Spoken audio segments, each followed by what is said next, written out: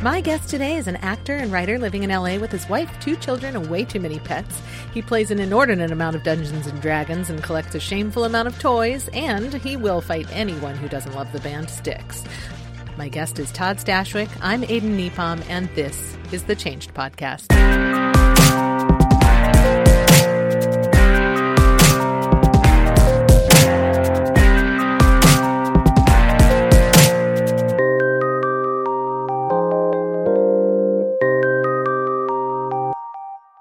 Hi, everybody. Hi. I have to ask, what is it about Styx? You know, it's like, look, the Beatles are my favorite band, but Styx is one of those. It's very much tethered to my kind of middle class Midwest youth. Mm-hmm. That when, especially because when I was playing D&D a lot when I was a kid, we listened to a lot of Styx and Kansas and all those arena rock, prog rock bands. But there's something about you know what it was? I think specifically the song "Come Sail Away" when I was a kid.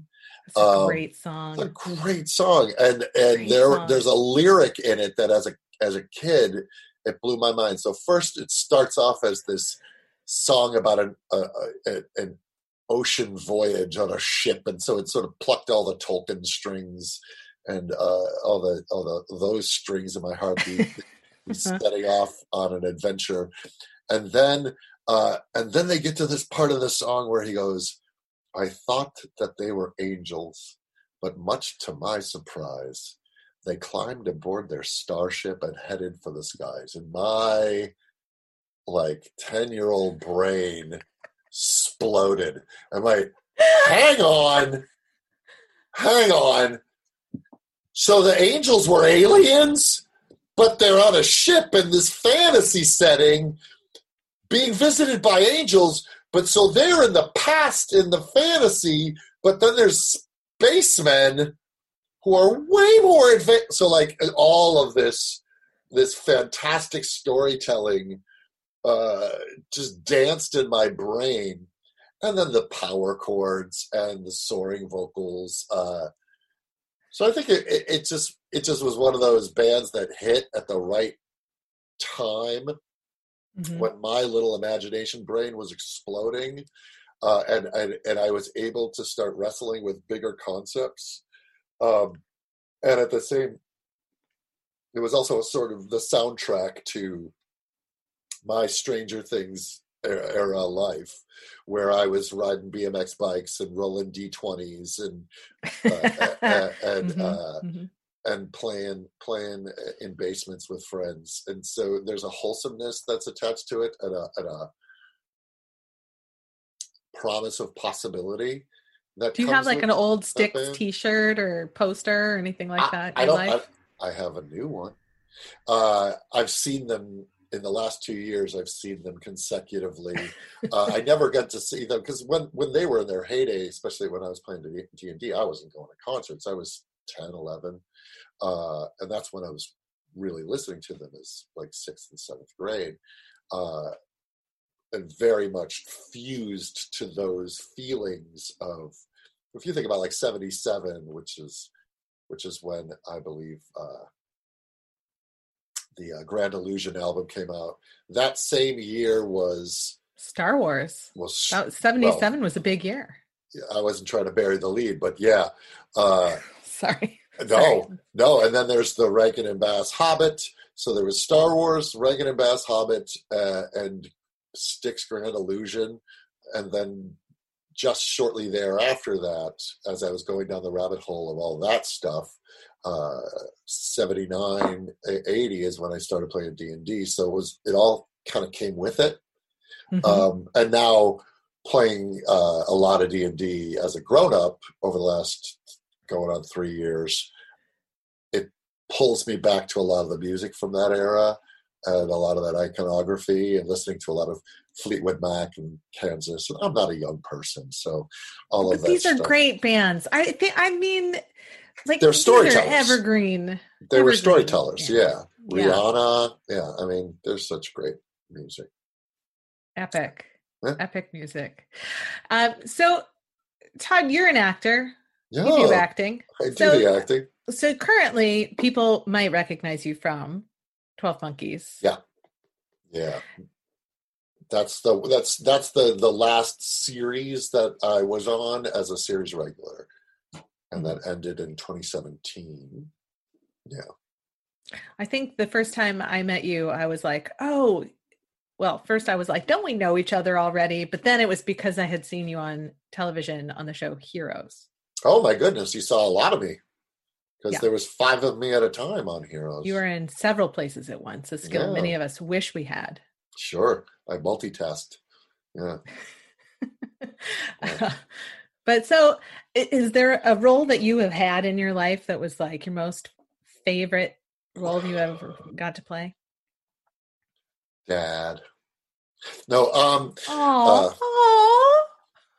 Your family would be so thrilled with that answer. Right? Yeah. I'm saying it so that there's a public record of having said it. I have, to pick just one role, if I had to, I think the role on 12 Monkeys spoke to myself as a nerd, because it was a show that I would watch. Mm-hmm. And I often play villainous types, and this was one of those wonderful roles that went from a primary antagonist to a very self-sacrificing hero in the course of a 4-season arc.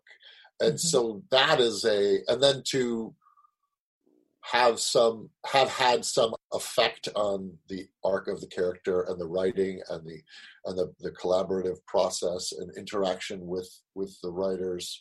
It was the single, right now I would say it's been the highlight of my acting career. It's also the one that I spend the most time. Well, so I'm super curious, and I've been talking to lots of people about this idea, this broad, big, fat word, change, and what that means to people. Because what I'm finding is the definition of change is a little bit nuanced for everybody. And so I'm curious, when you think of this idea of change in a sort of broad sense of it, what does that even mean to you? Well, obviously, I mean, we're always changing, right? Day to day. We're not even our same selves cellularly 7 years at a time, right? Everything gets replaced. I think it has probably more to do, circumstances then affect the internal life. So I think change is when you stop seeing something one way and you start seeing it another way, and that affects how we interface with the world, ourselves, each other, dogs. Dogs count. Dogs are people for many people. Yeah. So I think change is the shattering of a paradigm on the smallest of levels. And change can be thrust upon us, or change can be something, there's like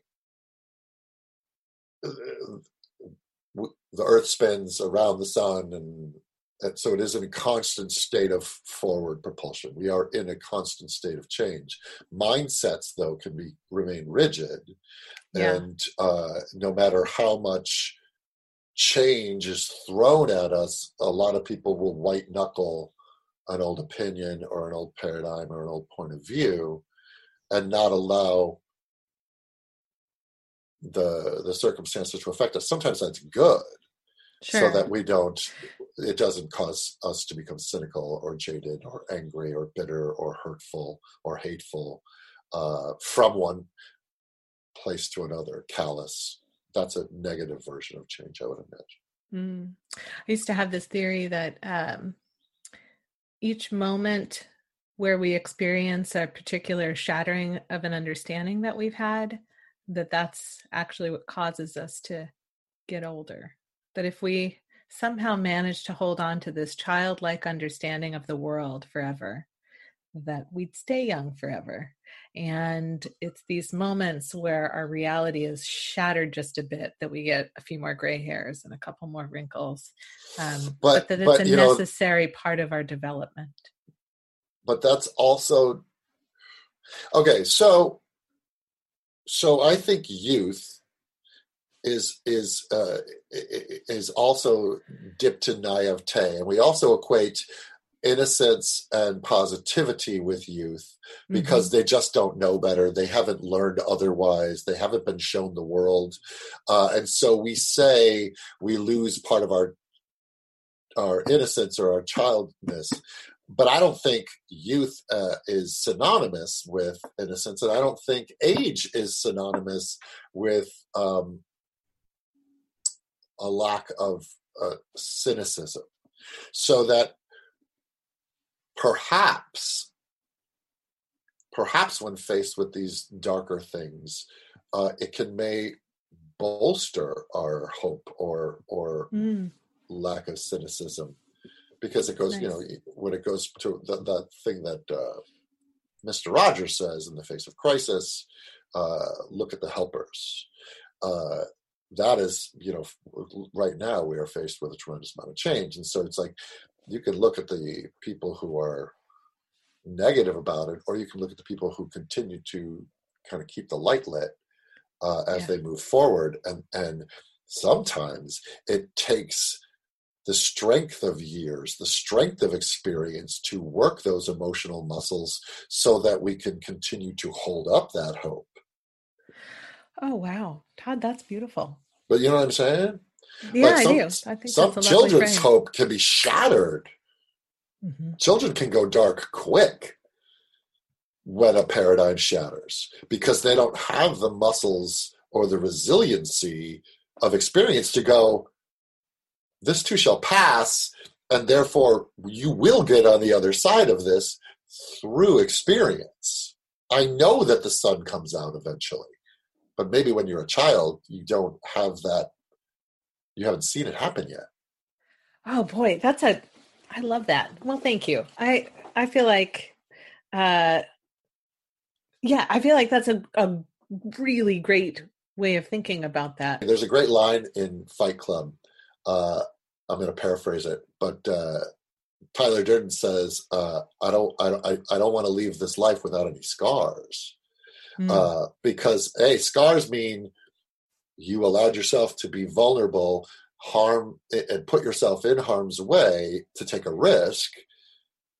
You were wounded.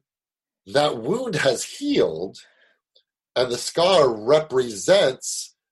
scar is a symbol of your ability to heal. It is a record. Yeah.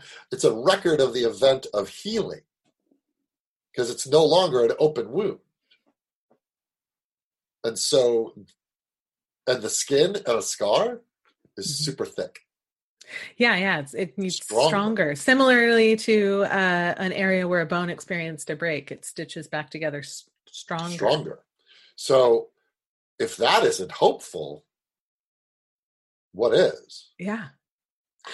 Well, so generally speaking, there's changes happening all around us. We're in the midst of change. Sometimes it feels big. Sometimes it doesn't feel like a big deal at all. Do you find that you yourself adapt quickly to changes, or do you find that there's some growing pains involved? I've often described myself as I live my life with a flashlight, not a floodlight. Whether that's good or bad, I'm very myopic. This is what's in front of me. I'm doing this now. I often don't have too much of a long view. And when you live with a flashlight, you're constantly going, oh, there's the corner of a table. Got to move. Got to go around it. Okay, as opposed to getting the lay of the entire room so I would know how to navigate my way through. I think having been an improviser for as many years as I have, my brain is wired in many ways to perceive a situation and find a way to use it no matter what's thrown your way. With the qualifier of the degree of which change is thrown at you is going to, your reaction to it is going to be commensurate to the size of the thing. So I'm not a worrier too much. I'm not a panicker too much. Maybe to my detriment, I don't sweat the small stuff. At the same time, stuff does back up on me, and it does. I'm a human being. I'm pretty nimble with adjusting to change, but the doozies are the doozies. Like some of them, when you're literally talking about fundamentally pointing your cruise liner in a new direction, as opposed to, much of my life is a little cigarette boat that goes. but there's aspects of your life that you go, you're having children. This is an entirely new ocean. And so the amount of energy and upheaval sometimes to turn the boat is harder. Sometimes big changes. I always describe big, quick changes are like jerking the car to the left and nobody has their seatbelts on. Doesn't mean you don't need to be on that new road, but that unexpected turn will toss everything in the car. You're still in the car, you're going the right way, but boy, that was a fast turn. And is everybody okay? Did anybody get hurt? Is a drink spilled? How are we all doing? While you're still driving, and we didn't miss the exit, it just came up quicker than we thought. Oh, I love that. Thank you. So you were asked to prepare a story, to identify a moment in your life where you experienced a change, a shift, a pivotal moment. I would love to hear this story.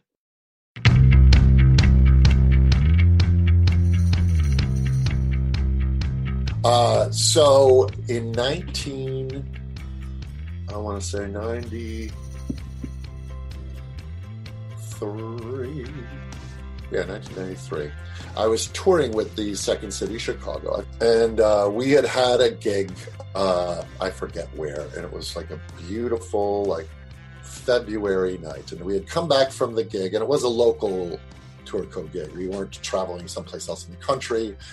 We were going to a local college or something to do a show. And so you have all your stuff for the show. I mean, I had my suit in my little garment bag, and I had a suitcase filled with wigs and glasses and all the accoutrements that accompany being a sketch comedy performer. At the time, I was courting our stage manager, and she was a lovely person, and I was all of the age. I think it was in 93. I was 24 years old, 23, 24 years old. I'll say 24. And I was courting this stage manager. We had a budding romance that was just beginning. And it was in those early kind of circling each other. And it's that fun youth of beginning of a relationship. And so we had come back from the gig, and it's now 2:00 in the morning. And I lived in kind of in the Belmont district area, kind of between Belmont and, if you know Chicago, Belmont and Diversey, that chunk of space in Chicago. So 2:00 in the morning, she at the time was living way on the north side, and so she wasn't going to take a cab all the way to the north side because it would have been too expensive. So she's like, you know what? I'll let's take a cab that splits the difference in the space where we live, and I'll hop on the train, and then you can go on from there. I said, great. So we take the cab. We get off at the Belmont L stop. We get out of the car. I think this might have been our first kiss.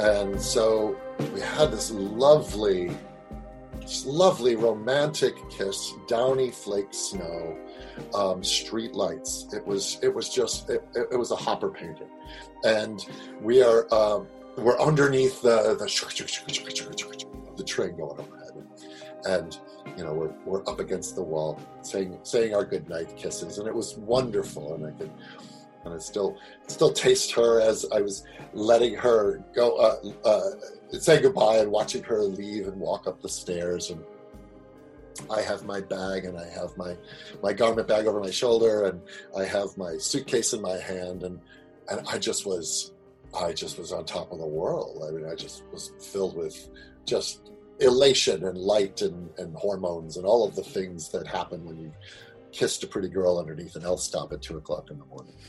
And so I'm like, you know what? I'm walking home. I'm going to walk home. I live maybe 4 blocks from here. I live about half a mile from here. So it's a beautiful night. There's some cars. I'm going to walk home.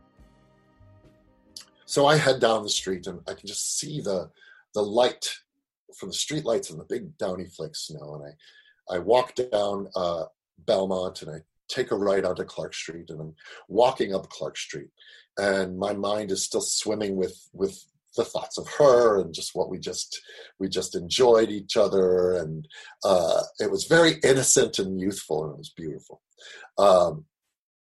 And I'm walking, I'm lost in thought, and I'm like, I'm 6'2".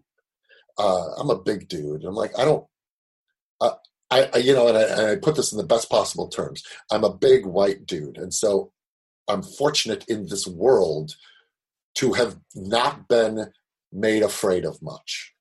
Mm. I've been gifted with privilege, and the thing about privilege is you are not aware when you have it. So I've never had to clutch car keys walking through a parking garage. I've been gifted that by genetics and the roll of the dice to whom I was born and how I was born. I was not born in a world that asked me to fear it. Mm-hmm. Mm-hmm. So with that privilege, I was like, I'm walking home at 2:00 in the morning. I don't bat an eye. As opposed to so many other people in this world would go, you don't do that. Based on gender, based on race, based on 100 other things that would make you go, don't do that. I did it. So I'm walking home, and I'm walking down Clark Street. Get 2:00 in the morning, not a lot of traffic. Street lights are on. Big, gloppy, downy flakes. I was in a snow globe, and it was gorgeous. It wasn't terribly cold because when the flakes are that big, it's not that cold. So it was perfect. And I'm walking, and I hit this corner, and this guy comes around the corner, and he passes me. And then he turns and keeps pace with me. Another guy, seconds later, comes around the corner, and he turns and keeps. Now they've flanked me, and I'm just curious. I'm like, and I turn, and that's when the one guy opens his jacket to show me his gun, and then he goes, "Come with us." I'm like, oh, okay. So he takes me off the main strip of Clark Street, or they take me off the main strip of Clark Street around the corner. And the best way that I describe this is if you took your hands and put them in front of your ears, and it sounds like your voice is not yours. Yeah. Like you're hearing your own voice from far away, and anybody who has suffered an attack or trauma has probably experienced this. And I'm looking at the guy, and the guy is pointing a gun at my head. And then there's a guy behind me. And so you just start babbling for your life. I go, well, what do you want? What do you want? What do you want? He goes, give me the bags. And I dropped the bag, dropped the other bag, and I was still there. And they hadn't done anything. I go, anything else? I asked, like, can I help you? And he goes, now the wallet. I'm like, okay. Took my wallet out, handed it to him. The other guy grabs the bags, and they still hadn't let me go. And I go, now what? And I can see my apartment building. I'm home. And I go, what else? And he goes, now run, motherfucker. So my brain is going, tick, tick, tick, tick, tick, tick, tick, tick. If I run towards my apartment building, I have to put my back to them. They grab the bags, and they go that way up the side street. So they're now running away from me, as my legs have never, well, what other time in my life have my legs took out from under me? Just fight or flight. And I wasn't going to fight. And so it was like a pachoo! And I ran back to my apartment building, and I woke up my roommate, and I was just like, I'm now all adrenaline. And I'm like,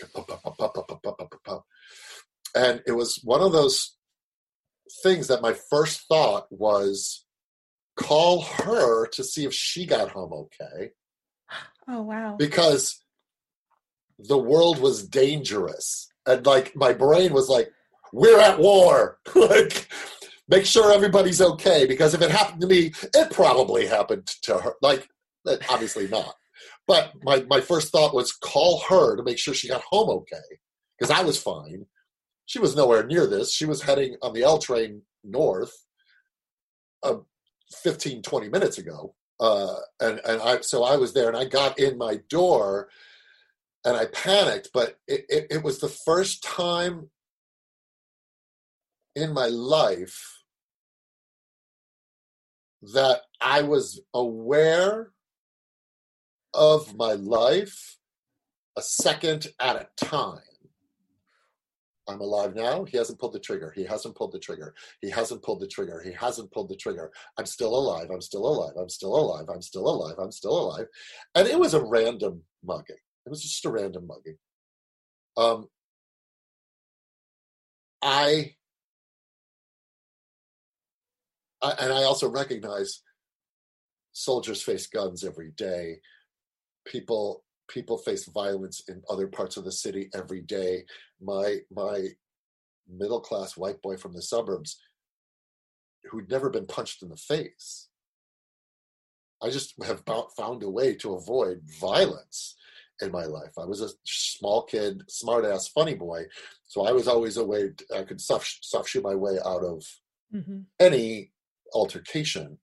I've never been hurt by another human being, really.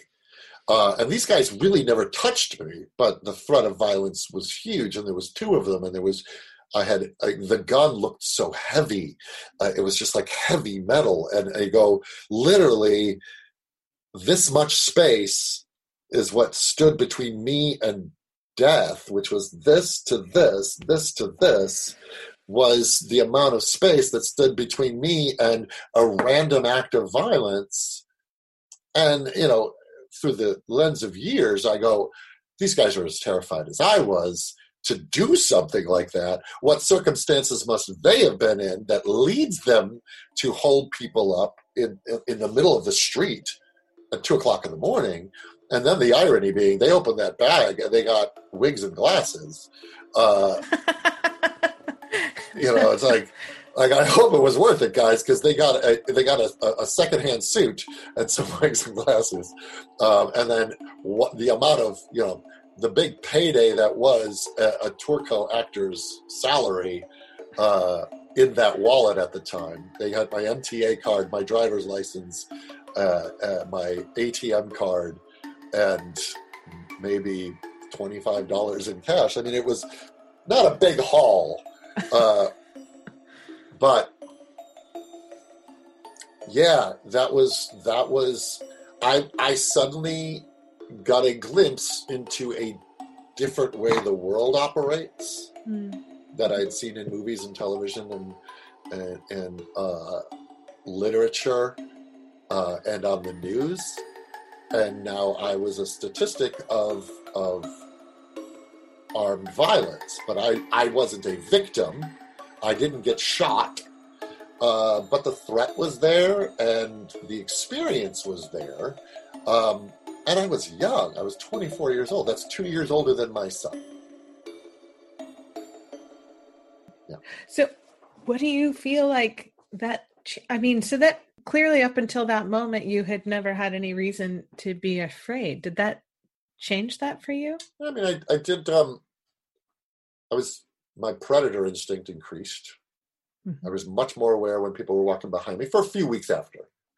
It eventually abated, and I found a new normal when it comes to that.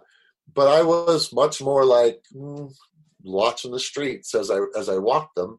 The outpouring was fun. One of my fellow touring company members, days later, gave me a bag of fake glasses. And Joyce Sloan, who also, she was the grand dame of Second City. She also ran a secondhand shop. So she's like, you're coming to the secondhand shop and you're going to pick out one of the suits. So I was immediately taken care of. And again, like my experience was one night for all of, I'm going to say the altercation didn't last more than a minute or two. And far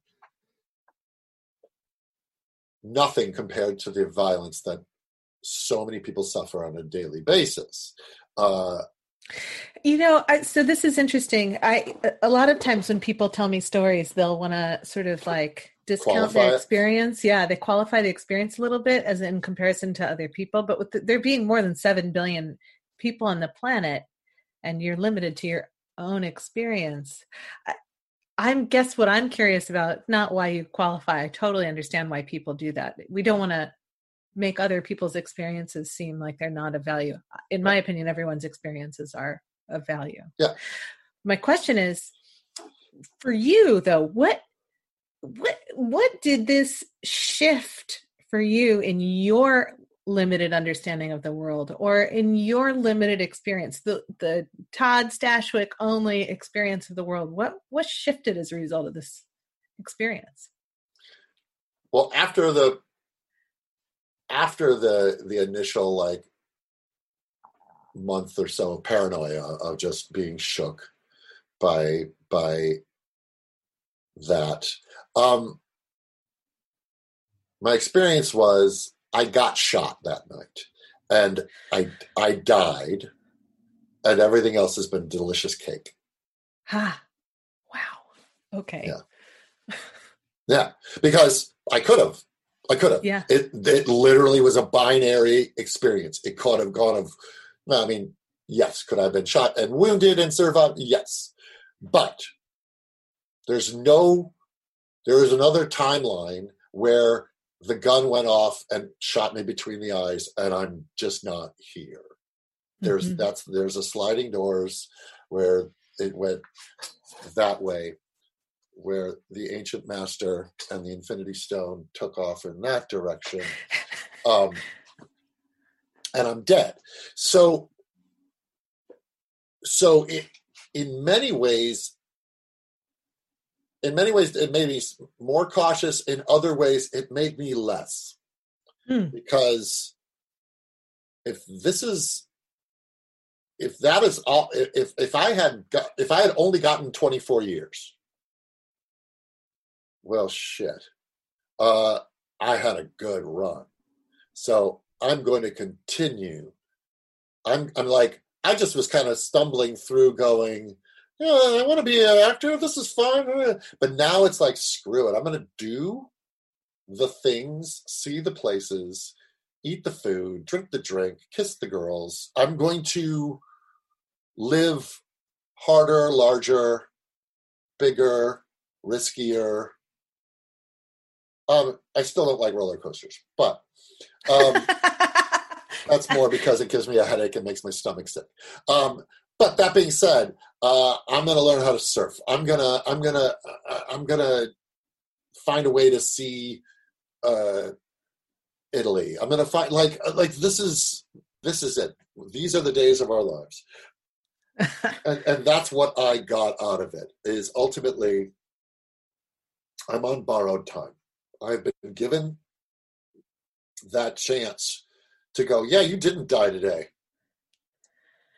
Use it wisely. Enjoy it. I go to that Alan Watts quote, and again, I will butcher it, about life. The meaning of life is essentially playfulness. So that if we're not feeding ourselves, we're not looking to get out of the rain and put food in our stomachs and stop the other guy from shooting us. We do all of that so that we can play. So that we can celebrate consciousness and celebrate existence and celebrate ourselves. Life isn't suffering. It is working to not suffer so that we can play. That is it. I love that. Life is not a song. You don't sing a song to get to the end of it. Or life is a song. You don't sing a song. Life is a song. Life is a song. You don't sing a song. Life is not a journey. That's what he says. Life is not a journey because a journey is a destination. I'm going here to get there.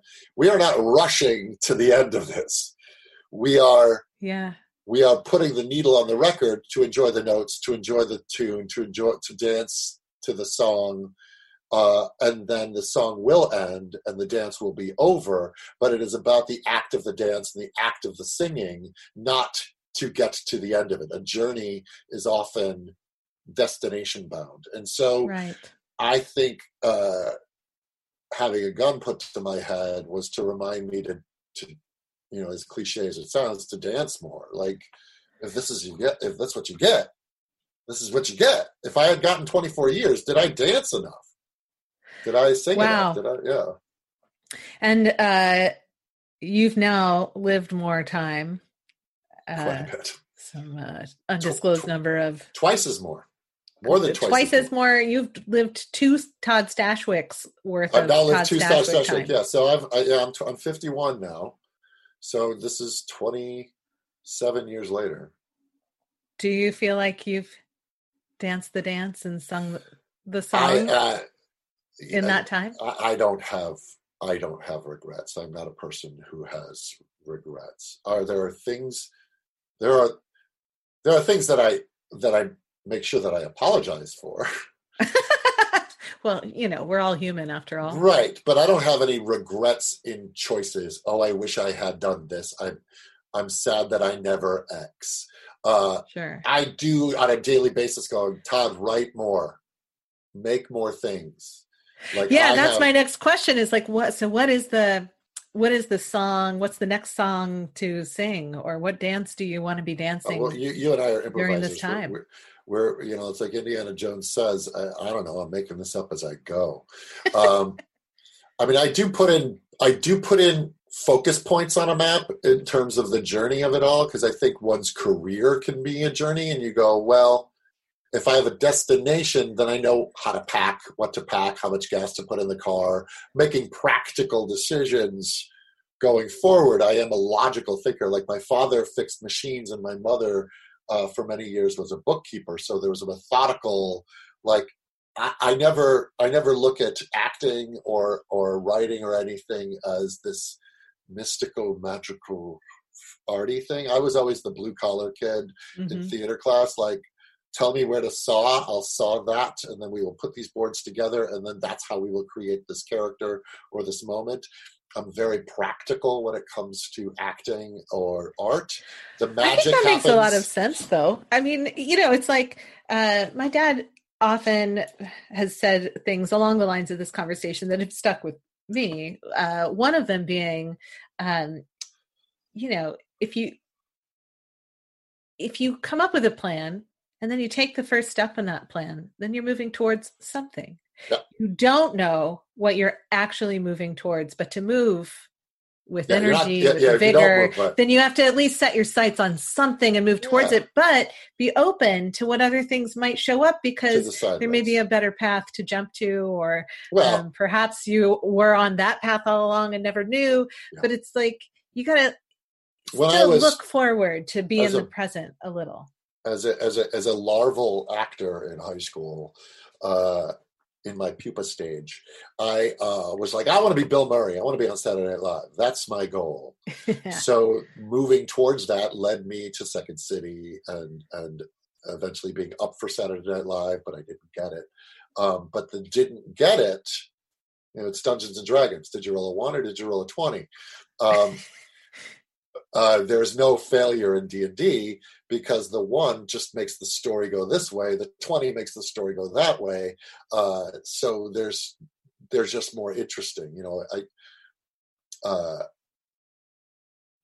will wind this back. So I was writing with Gavin O'Connor, director. He directed the film The Way Back that I just did, and he and I were doing. Before James Gunn came on, we were co-writing Suicide Squad 2, and Gavin was going to direct it. But that we would get to a place, and then we would have totally painted our characters into a corner, and Gavin would go, well, that's good for us, because there's story there.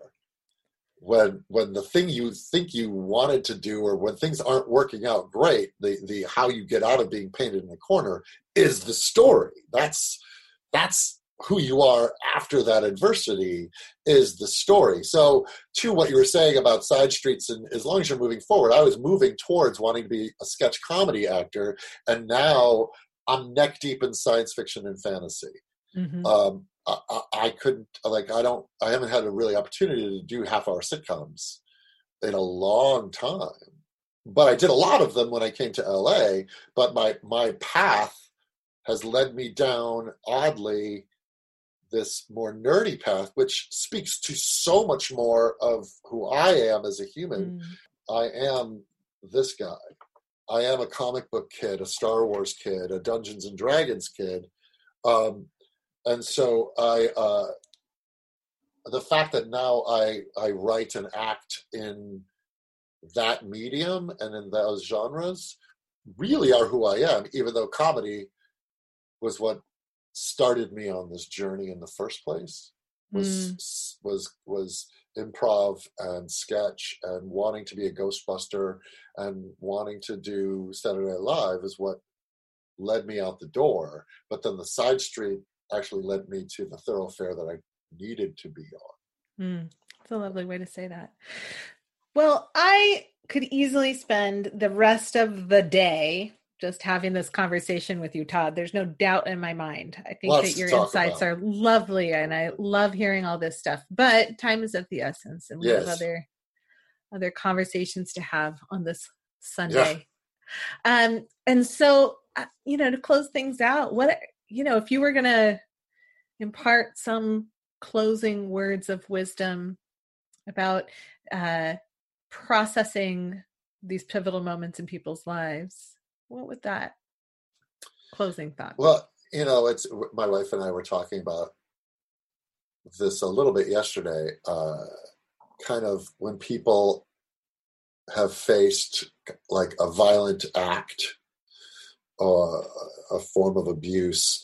You didn't pick that to happen to you. That's on them. They chose to do this to me. What I choose to do beyond that, I'm not defined by their choice of violence upon me. I'm not defined by that. I am defined by what I choose to do with that experience. There was trauma and healing that needed to occur from that, but there also, heat and pressure and violence makes diamonds, right? Like it is a chaotic environment that forges something that is ridiculously durable. Going back to scars, it forges something ridiculously durable that is beautiful and pristine and reflective. So when you've done the self-care to get yourself through the dark part of the trauma, find a way to keep dancing. You know, to keep playing. Don't let it breed cynicism. Let it breed hope, and hope for other people as maybe an example of there's another side of this. You're not stuck there in that moment of violence or in that moment of abuse. In that moment, you're not stuck there. That is a thing that you need to process. That wasn't your fault, but it is an experience in your life that you go, well, shit, if I don't find a way to find something hopeful out of this, then it won. It beat me. I was shot dead there. Yeah. Thank you. Well, thank you. Thanks for having me. Absolute pleasure. If you are interested in seeing Todd Stashwick in action as an actor, there are 4 seasons of 12 Monkeys to watch. A really good time to watch it too, because it's about people getting through a pandemic. I highly recommend it. It's funny, it's pop culture-y, it's dramatic, it's heartwarming, the action is amazing, and it's smart as hell. It's really good TV. Awesome. Where can people watch 12 Monkeys? Hulu. Perfect. Or you can buy it on iTunes. Fantastic. Yeah. And what is the next project on the horizon for you? I'm doing a lot of writing right now. I'm working on a couple projects that I've been hired to write on that I can't talk about. And then I'm writing my own stuff. I'm developing a graphic novel. Obviously, all production has screeched to a halt. On a lighter note, you can watch Kim Possible on Disney Channel. I was in the way back. You can see that. And then the future, who knows? Because we're in lockdown, so just the future is so bright. We'll see. Future is still out there, whether you like it or not. It's going to be something, and we'll find out when we get there. It's totally happening already. Yep. Future is now. Todd Stashwick, thank you so much. Thanks, Aiden, for having me. This has been a hoot. Bye, everybody.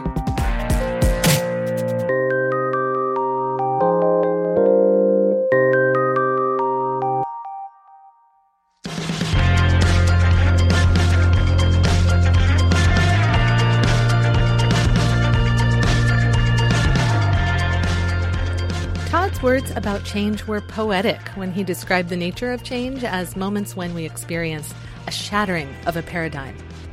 We experience these pivots, shifts, and invitations to stop seeing something one way and start seeing them another throughout our lives. Sometimes they're small and easy adjustments, leading us to simply go, I never thought of that before.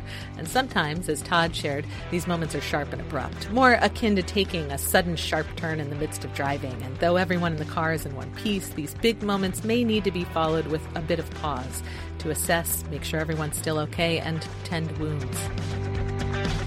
If we let them, the scars that form from these high-intensity experiences can make us stronger, give us greater insights into ourselves and our world, and open up a brightness and hope within us. Ultimately, it's our choice whether to allow our understanding of reality to grow and shift or to hold on rigidly to our perspectives as if clinging tightly to an old security blanket. If you haven't already, please check out the series 12 Monkeys, where you can enjoy Todd Stashwick enroll as Theodore Deacon, or feel free to enjoy him with the whole family as Dr. Draken in Disney's Kim Possible. Please remember to subscribe, rate, and review us, and thank you for supporting this show. If you enjoyed this episode, please share it with a friend. Show notes for this episode are available on our website, thechangedpodcast.com. You've been listening to The Changed Podcast. I'm Aiden Nippon, and I wish you the kind of experiences in life you're excited to tell stories about.